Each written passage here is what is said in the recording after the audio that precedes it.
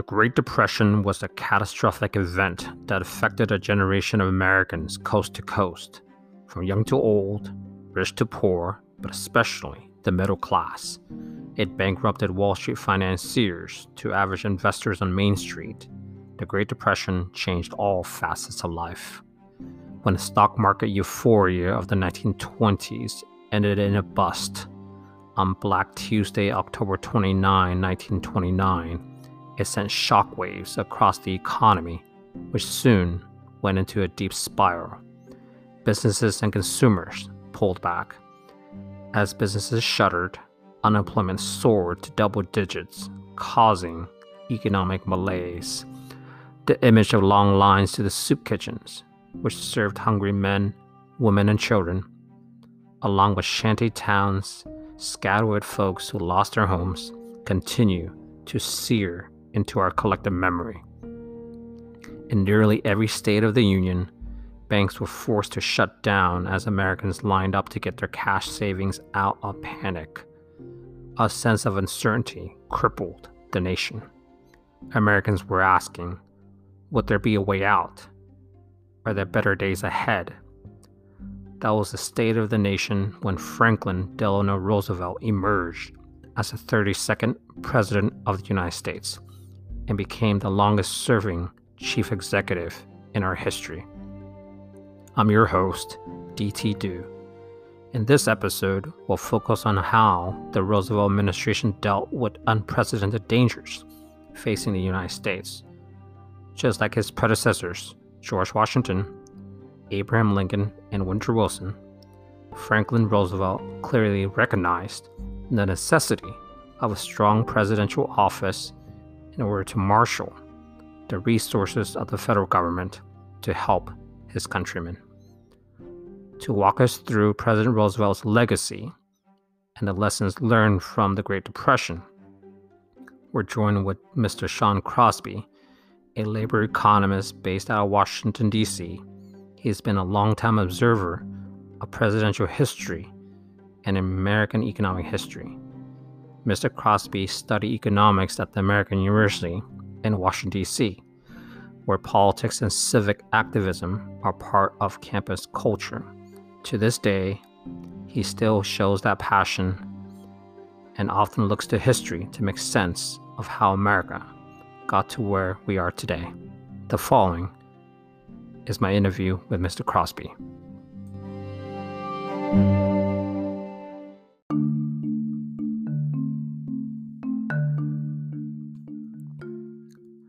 The Roosevelt presidency was truly an era by itself because he was a transformative figure who led the country through tumultuous times. The only president to be elected for 4 terms, he's highly regarded by historians and ranked high by Americans for his steady leadership, steering the country through the Great Depression and World War II. But was he always the charismatic individual we know him to be? What was his path like to the highest office in the land? Did he come from a prosperous family of social elites, groomed for national politics, or did he come from a humble background with no exposure to business and politics?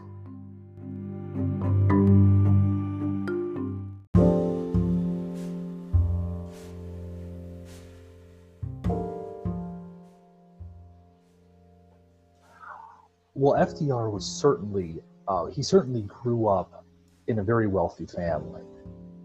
He was not groomed for politics, but he was brought up in the Roosevelt family, one of the most prominent families in New York State. His uncle, Teddy Roosevelt, became president of the United States. So there was some connection to politics there that certainly influenced him. And then after his university days, he basically became a lawyer. And his first run for office was actually as a New York State senator. The local Democratic Party basically recruited him to run for New York State senator and he won in 1910. He was there from 1910 to 1913. And you have to understand that in those days, there wasn't a ton of ideological differences between the parties. So each party had a progressive side, both the Democrats and the Republicans, and Teddy Roosevelt was a Republican. And Franklin wanted to run as a Republican, but it was only by virtue of the fact that these local Democrats recruited him that he ended up being a Democrat, and that ultimately had the effect of changing American political history later on down the line. So after his days as a New York State Senator, he becomes Assistant Secretary of the Navy under the Wilson administration, which is a position that he really enjoyed and threw himself into. And it was also, he's following a similar career trajectory to Teddy Roosevelt, because he had also been Assistant Secretary of the Navy. And then after the Assistant Secretary of the Navy, he was basically tapped to be the vice presidential nominee for the Democratic nominee in 1920, a guy by the name of James M. Cox, who was roundly defeated by Warren Harding in the 1920 election. And after that, his career very much took a stumble, because he was diagnosed with polio very shortly after the 1920 election. And so he spent the next 7 years basically trying to cure himself, even though there was no polio vaccine at that time. He went to a facility in rural Georgia, Warm Springs, Georgia. And from there, he was able to actually speak to a lot of rural farmers, workers. He spoke to them about their concerns. Even in the roaring economy of the 1920s, there was a farm crisis during that time. So it is through this experience at Warm Springs that he is able to connect with the common man. And some historians have speculated that it was this experience that really kind of made him, have, if not more empathy, more of just like a concern, basically a knowledge of the concerns of working class people that would later, animate his presidency. And so after his experience in Georgia, on and off, he re-enters politics. He thought his political career was over when he got polio, because in those days it was just not, he thought it was very unlikely that a person with disabilities would be elected to anything, never mind the presidency. But he becomes governor of New York. He's tapped to run for the governor of New York by one of his kind of political operators, a guy by the name of Louis Howe. Really encourages him to do this. And also his mother was very concerned that he was just going to waste away, and Eleanor Roosevelt too. So he runs for governor of New York, wins by 1 percentage point, and he becomes governor at about the time that the Great Depression is starting to show its effects. And as governor, he basically starts a series of proposals that would lay the foundations of the New Deal, including a state employment bureau, unemployment insurance, etc.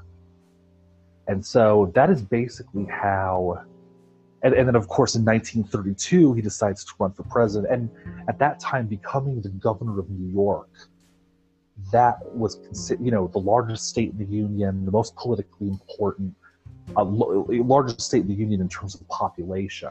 That was considered to be a stepping stone to the presidency. And so he runs for the Democratic nomination in 1932, and he is opposed by Al Smith, who was the guy who lost horribly to Herbert Hoover in 1928, conservative Democrat. They were friends, but they ultimately had this huge falling out. And it did not FDR did not win until the fourth ballot. He was not the first choice by any means, and the old convention rules meant that the delegates could basically vote for whoever they wanted. So, but at the end of it, he becomes the nominee, and because the Republican Party is in the position of just doing an abysmal job dealing with the Depression, the Democrats romp Herbert Hoover in a landslide. And the Democrats had not won the presidency since 1916, when Wilson won. And so this starts a transformation in American politics that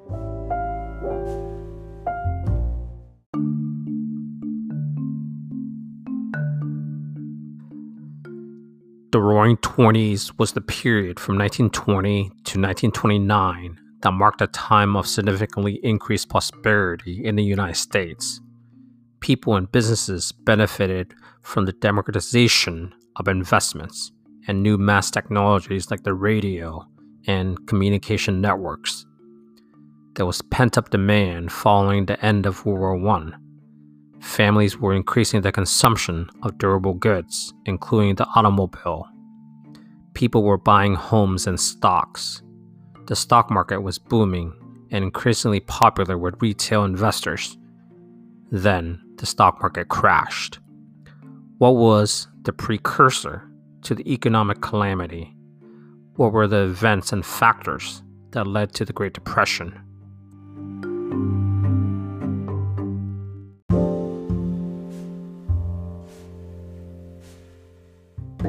great economic expansion that was mainly a result of the fact that you had the Great War, you had World War I, and of course during wartime there was a lot of pent-up demand, as there is in many wars. And as soon as that was over, there was new technologies that people could purchase and in order to spend money on. There was sort of like it was almost like the first modern consumer boom, the way we would recognize it. And all of this is happening at a time when the markets are very unregulated. The Wall Street is basically the Wild West at this time. There's no Securities and Exchange Commission, for example, that would come under FDR's administration. So this economic boom eventually leads to speculation, financial speculation, assets that are far overvalued. And this boom eventually leads to the boom. We would say that the peak of the economic activity was in the summer of 1929. And then after that, it starts to wobble. And the stock market crash in October of 29 is the catalyst for the economic downfall. And this creates a condition that many people had never ever seen before. Almost immediately you have a drop in payrolls. It started off relatively modest and then greatly accelerates over the next 2 or 3 years. Just to give you a brief example of what I'm talking about, between 1929 and 1932, industrial production declined by 46%. So output from industry decimated. Wholesale prices dropped 32%. So just a complete demand shock. Foreign trade falls by 70%. It's almost unimaginable. It's hard to think about today, but there's just this breakup in international trade that is not helped by the Hoover administration and their tariffs. And unemployment rises 607%. So you're looking at a situation that is a complete disaster by the time you get to 1933, in which you have about 25% unemployment. just to put that into context, when last year during the coronavirus pandemic, the unemployment rate was about 14% in April of 2020. And so this is about 11 points higher than that. So we're looking at a situation in which people just cannot find work because factories have shuttered, and banks are also facing difficulties because of the lack of investment, and so there's bank closures all across the country. It's one of the things that the administration first tackles when they get in 1933.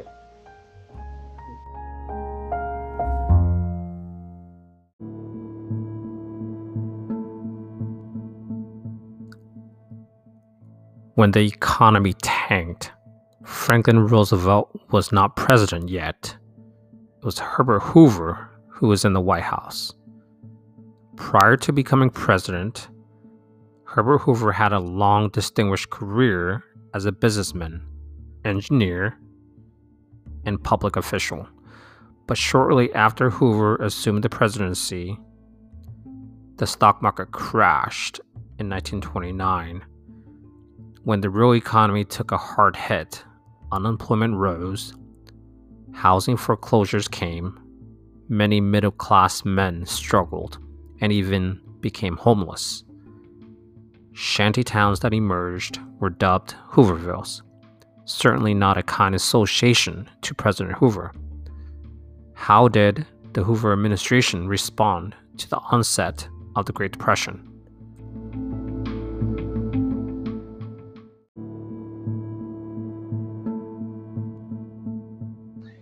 They just did not have the kind of imagination to deal with this at all. And they very much relied on the conventional economic thinking of the day, which was a very laissez-faire, hands-off attitude towards the markets.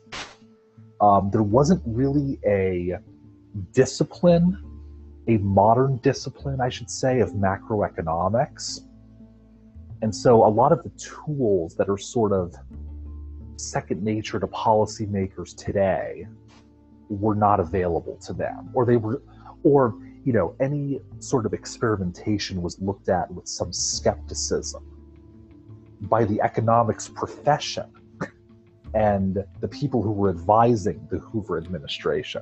So they did, again, as I said before, as I mentioned earlier, tariffs. They thought that might, because there was a point in which this was blamed on the foreign markets and not the domestic economy. So that was kind of a way they thought, to mitigate the downturn. They also pushed for businesses to keep increasing wages, which, is not a bad thing, of course, in and of itself, but when you are having a depression of this magnitude with no other government support for industry, you're going to reach a point in which that is not sustainable. And so businesses do start laying off workers en masse, and the unemployment rate shoots up. So that had very little effect. They did tinker a little bit with, early state level relief, but it was not a national robust program like the New Deal. And that's why they're going into 1932, the Republicans are going into 1932 in deep trouble. Hoover is very unpopular. Again, as you mentioned, Hoovervilles, people had a visceral hatred for the man by the end. So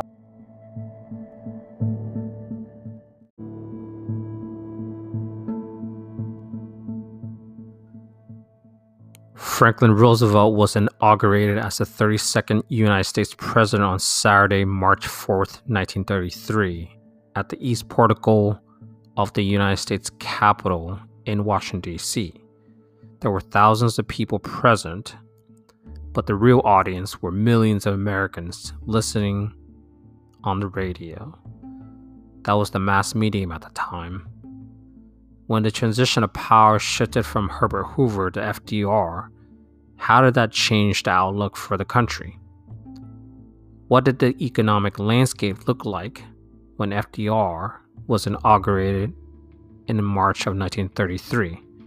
And what did FDR want to communicate to the country?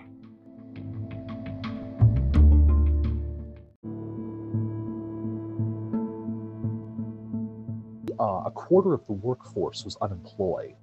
So, farmers were in deep trouble as prices had fallen by 60%.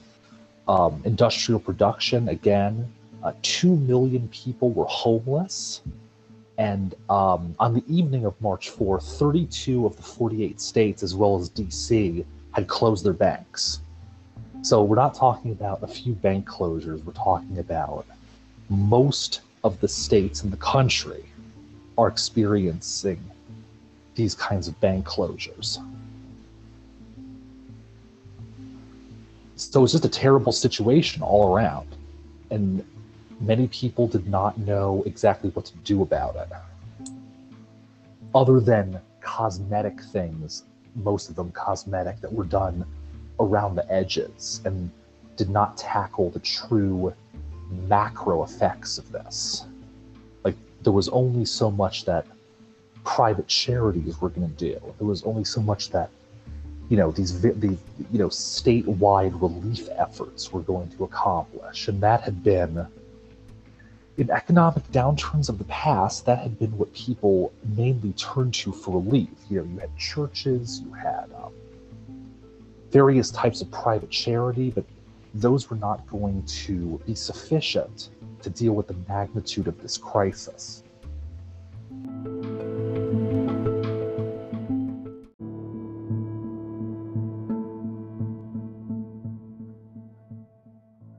It was a grim landscape, and FDR understood that public psychology.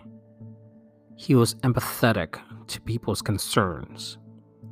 But it was striking that even then, in that environment, Roosevelt was calm, collective, and even optimistic. Historians often mention that Franklin Roosevelt had oratory power and an ability to connect with people. How did he use the bully pulpit, the office of the presidency, to advance his agenda? FDR, for example, used radio addresses to directly appeal to the American people during tough times and when there are important initiatives the government was rolling out. These radio addresses became known as fireside chats. People felt, during those addresses, like he was sitting right there in the living room talking to them.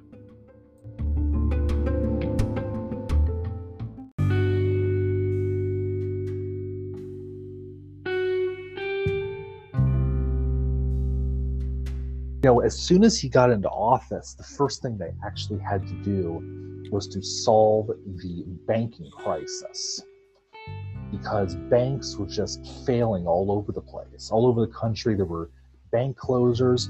There was no federal deposit. There was no FDIC. And so people just lost their money. The government did not insure the deposits of depositors in those days. One of the things that changes with Roosevelt. So he called a bank holiday, special session of, and this was done by a special session of Congress, a 4-day bank holiday. He closed the banks, rushes them to capital, and then reopens them. And when he did that, stock prices went up, and the banks start to recover that lost capital. So that was the first thing that had to be done, or else nothing else was going to function.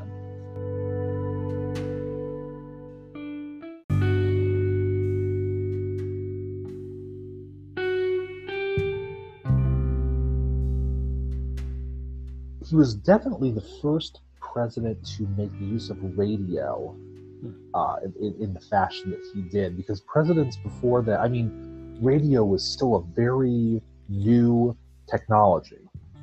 And there were a lot of, and in the 1920s, there were still a lot of people who didn't have it. It didn't become ubiquitous until the Great Depression era, actually, because they were inexpensive. The prices for radios have gone way down, so even the poor and the destitute could get a radio in their home. So this was an excellent way to reach the masses, and Roosevelt used that to great. It was used that to great political effect, and to rally people in support of his programs. This was a great way to speak directly to them. It was almost like the Twitter of the 1930s. He was able to basically go on there and talk directly to people and not have to speak to them through newspapers, which were often filtered, ideologically filtered by the rich people who owned them to be against the New Deal. And so this was just a way to speak directly to voters, rally them. And he also, these were known as fireside chats, which he actually had started when he was governor of New York. It was not something that he started when he was president. It's something that he continued from his gubernatorial days, which he also did with great effect when he was governor. So this was a new way that a president could, that any political leader could speak directly to people and also rally them to political causes. And so it kind of created a mass political culture as well around the New Deal, and a mass political consensus around it too, eventually.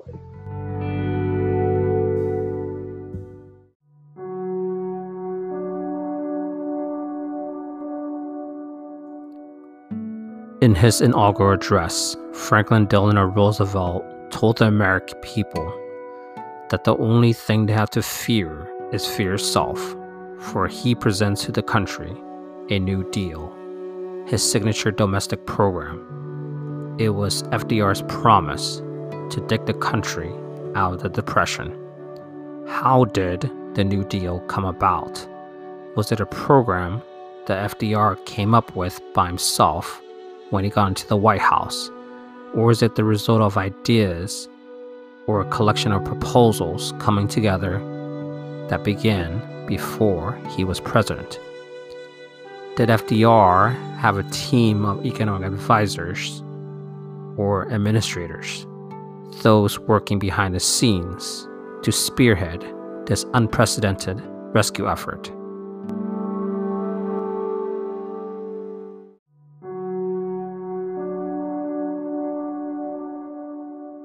It has often been said by historians that the New Deal was kind of created day by day.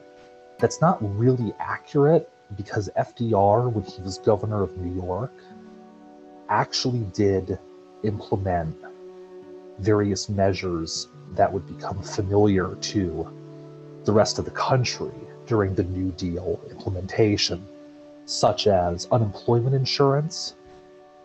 He did a state-level relief plan, basically giving money to people.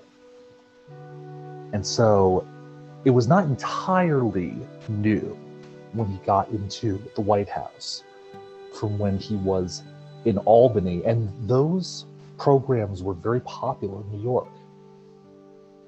And so there was an aspect of it that was created in the moment, but there was also he was also coming from a foundation. And so basically on his second day in office, he declared a 4-day national bank holiday to deal with the banking crisis, and called for a special session of Congress to start March 9th, on which date Congress passed the Emergency Banking Act. And the act, which was actually based on a plan developed by the Hoover administration and Wall Street bankers. So they did have some, hand in this. Gave the president the power to determine the opening and closing of banks, and authorized the Federal Reserve Bank to issue banknotes. The ensuing first 100 days of the 73rd Congress saw an unprecedented amount of legislation and set a benchmark against which future presidents would be compared. When the banks reopened on Monday, March 15th, stock prices rose by 15%, and bank deposits exceeded withdrawals, thus ending the bank panic. On March 22nd, Roosevelt signed the Cullen-Harrison Act, which also effectively ended federal prohibition, which was, people don't think about this, but which was also a drain on economic life. People could now go to bars, restaurants, have alcohol, open breweries, etc.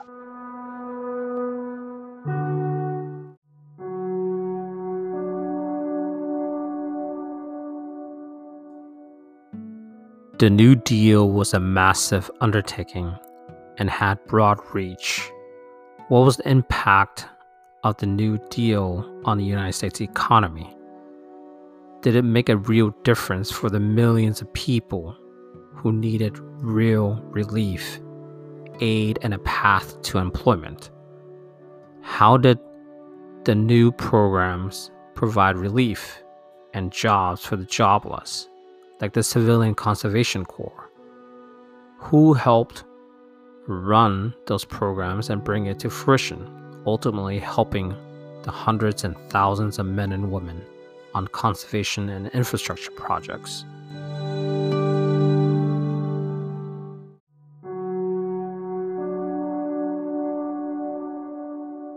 Roosevelt presided over the establishment of several agencies and measures designed to provide relief for the unemployed and others in need. The Federal Emergency Relief Administration, under the leadership of Harry Hopkins, was designed to distribute relief to state governments. The Public Works Administration, under the leadership of Secretary of the Interior Harold Ickes, was created to oversee the construction of large-scale public works such as dams, bridges, and schools. The most popular of all New Deal agencies, and actually Roosevelt's favorite, was the Civilian Conservation Corps, which you alluded to, which hired 250,000 unemployed young men to basically work on local rural projects. It's basically, the government giving jobs to people, which was actually fairly revolutionary then. That had not been tried on such a large national scale. Roosevelt also expanded a Hoover agency, the Reconstruction Finance Corporation, making it a major source of financing for railroads and industry. Congress gave the Federal Trade Commission broad new regulatory powers and provided mortgage relief to millions of farmers and homeowners. Roosevelt also made agricultural relief a high priority and set up the Agricultural Adjustment Administration.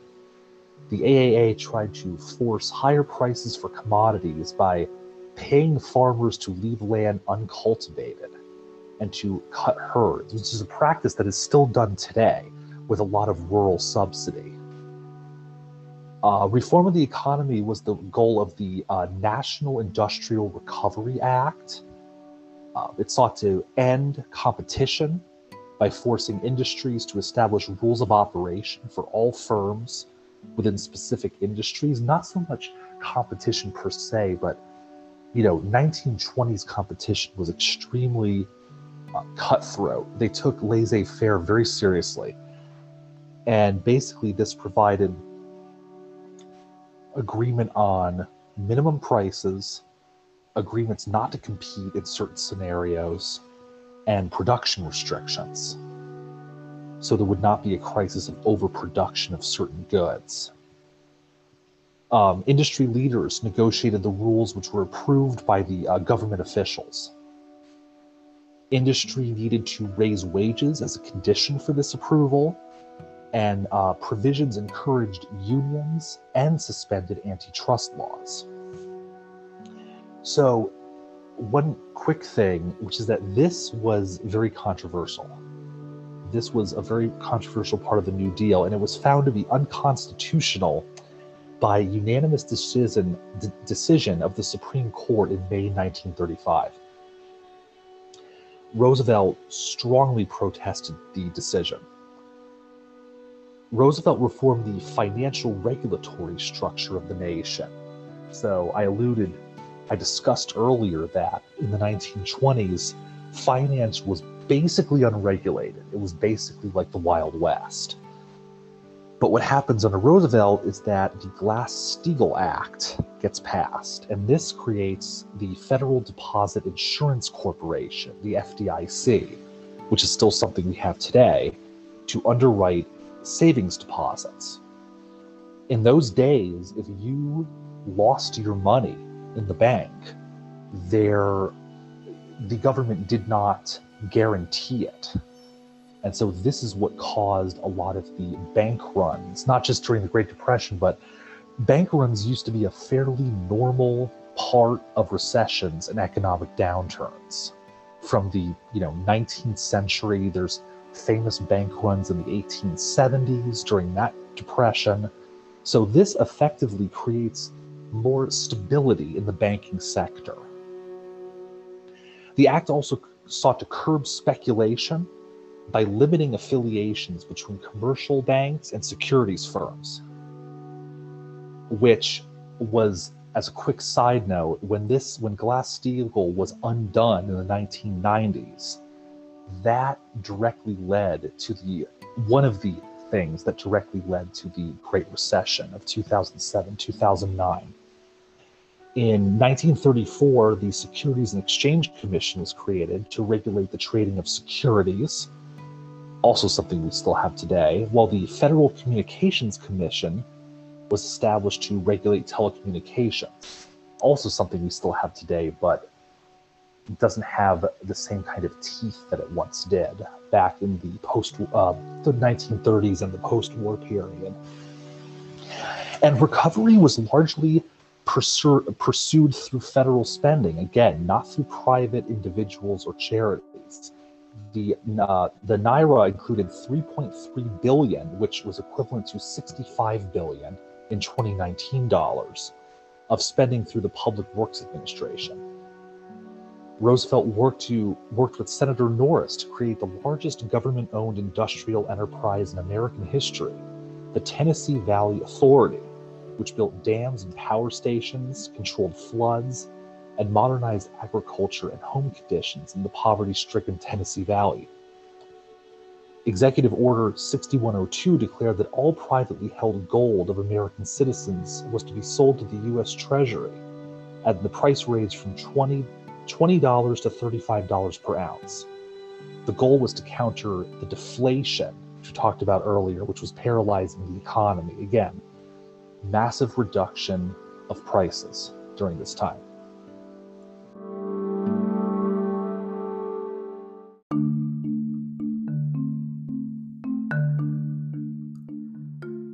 For modern presidents and leaders in business and government who want to take bold actions, what can they learn about the New Deal? Granted, we live in a very different world today. The economy is very interconnected, marked by rapid innovations in business and technology, which shapes the conduct of society and how we work.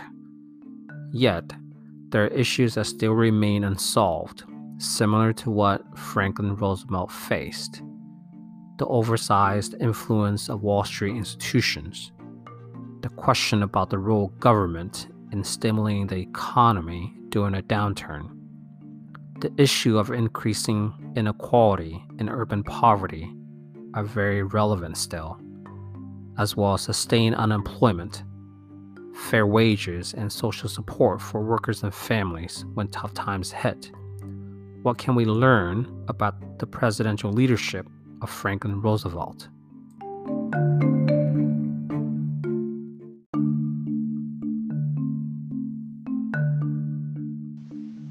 Well, I think that one of the things that we can definitely learn is that policymakers should not be timid when dealing with crises.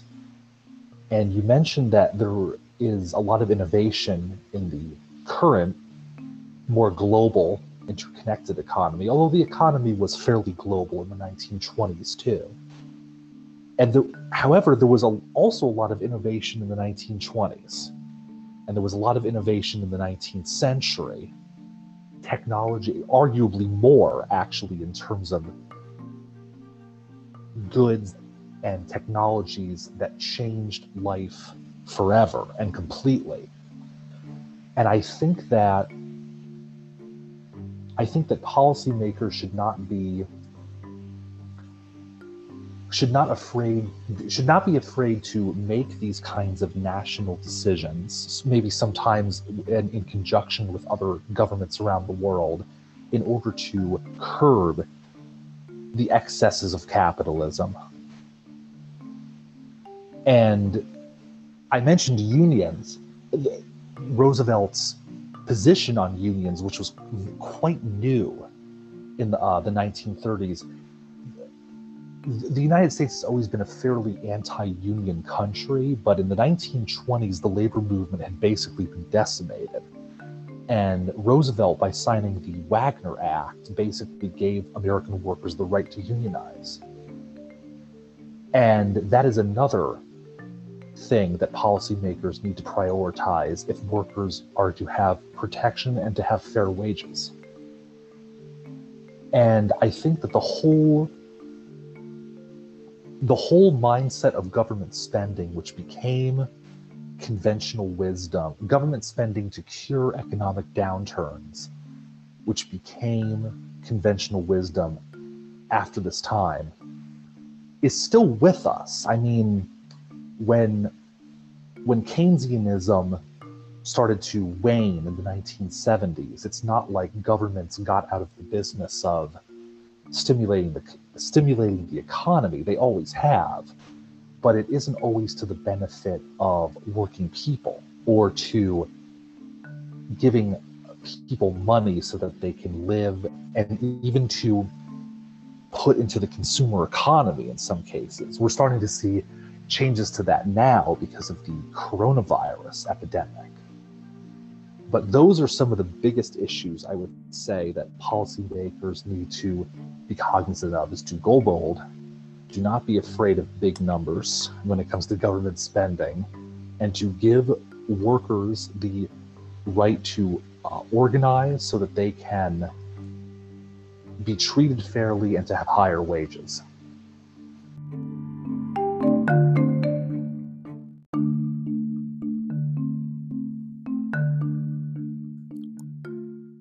For economic and other university students, what insights can they draw about this historic period? What should the curriculum and discourse include to better train the future generations of economists, potential leaders, and public servants? One can't miss the macroeconomic textbooks discourse, the relevance of John Maynard Keynes, since he is considered the father of modern macroeconomics.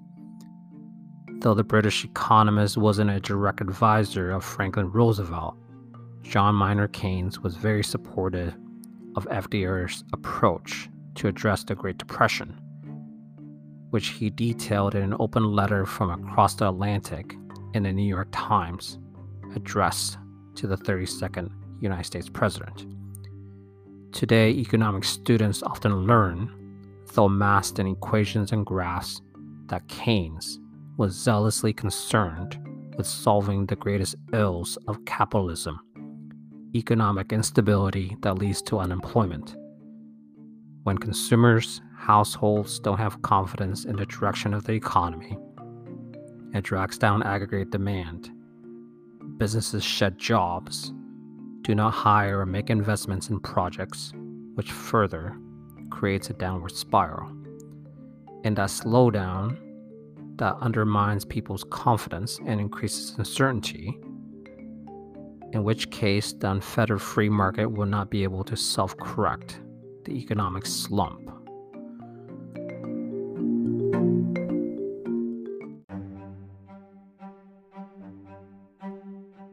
You mentioned John Maynard Keynes, and I had mentioned Keynesianism's decline as an intellectual fad in the 1970s. it is very much still a part of basic macroeconomics. It is modern macroeconomics. And I think that when I was a student, I would have appreciated to have more of this historical context for sure. I actually pursued much of this on my own, and I think that economics students need to have a firmer grasp of the historical context of the development of their discipline. I think that is sorely lacking. But I think that there's another aspect too, which is that Keynesianism and modern macroeconomics, while sophisticated and offering many policy solutions that are still applicable and that provide a great amount of social welfare, has limitations, and it had limitations that were historically contingent within the economic situation of the 1970s, which are not as present today. But they were also, it was a theory that had capitalism in mind. So Keynesianism was in some ways, the center position between laissez-faire capitalism and communism. That's how many of the earliest thinkers in the Keynesian school did think about it, including Keynes.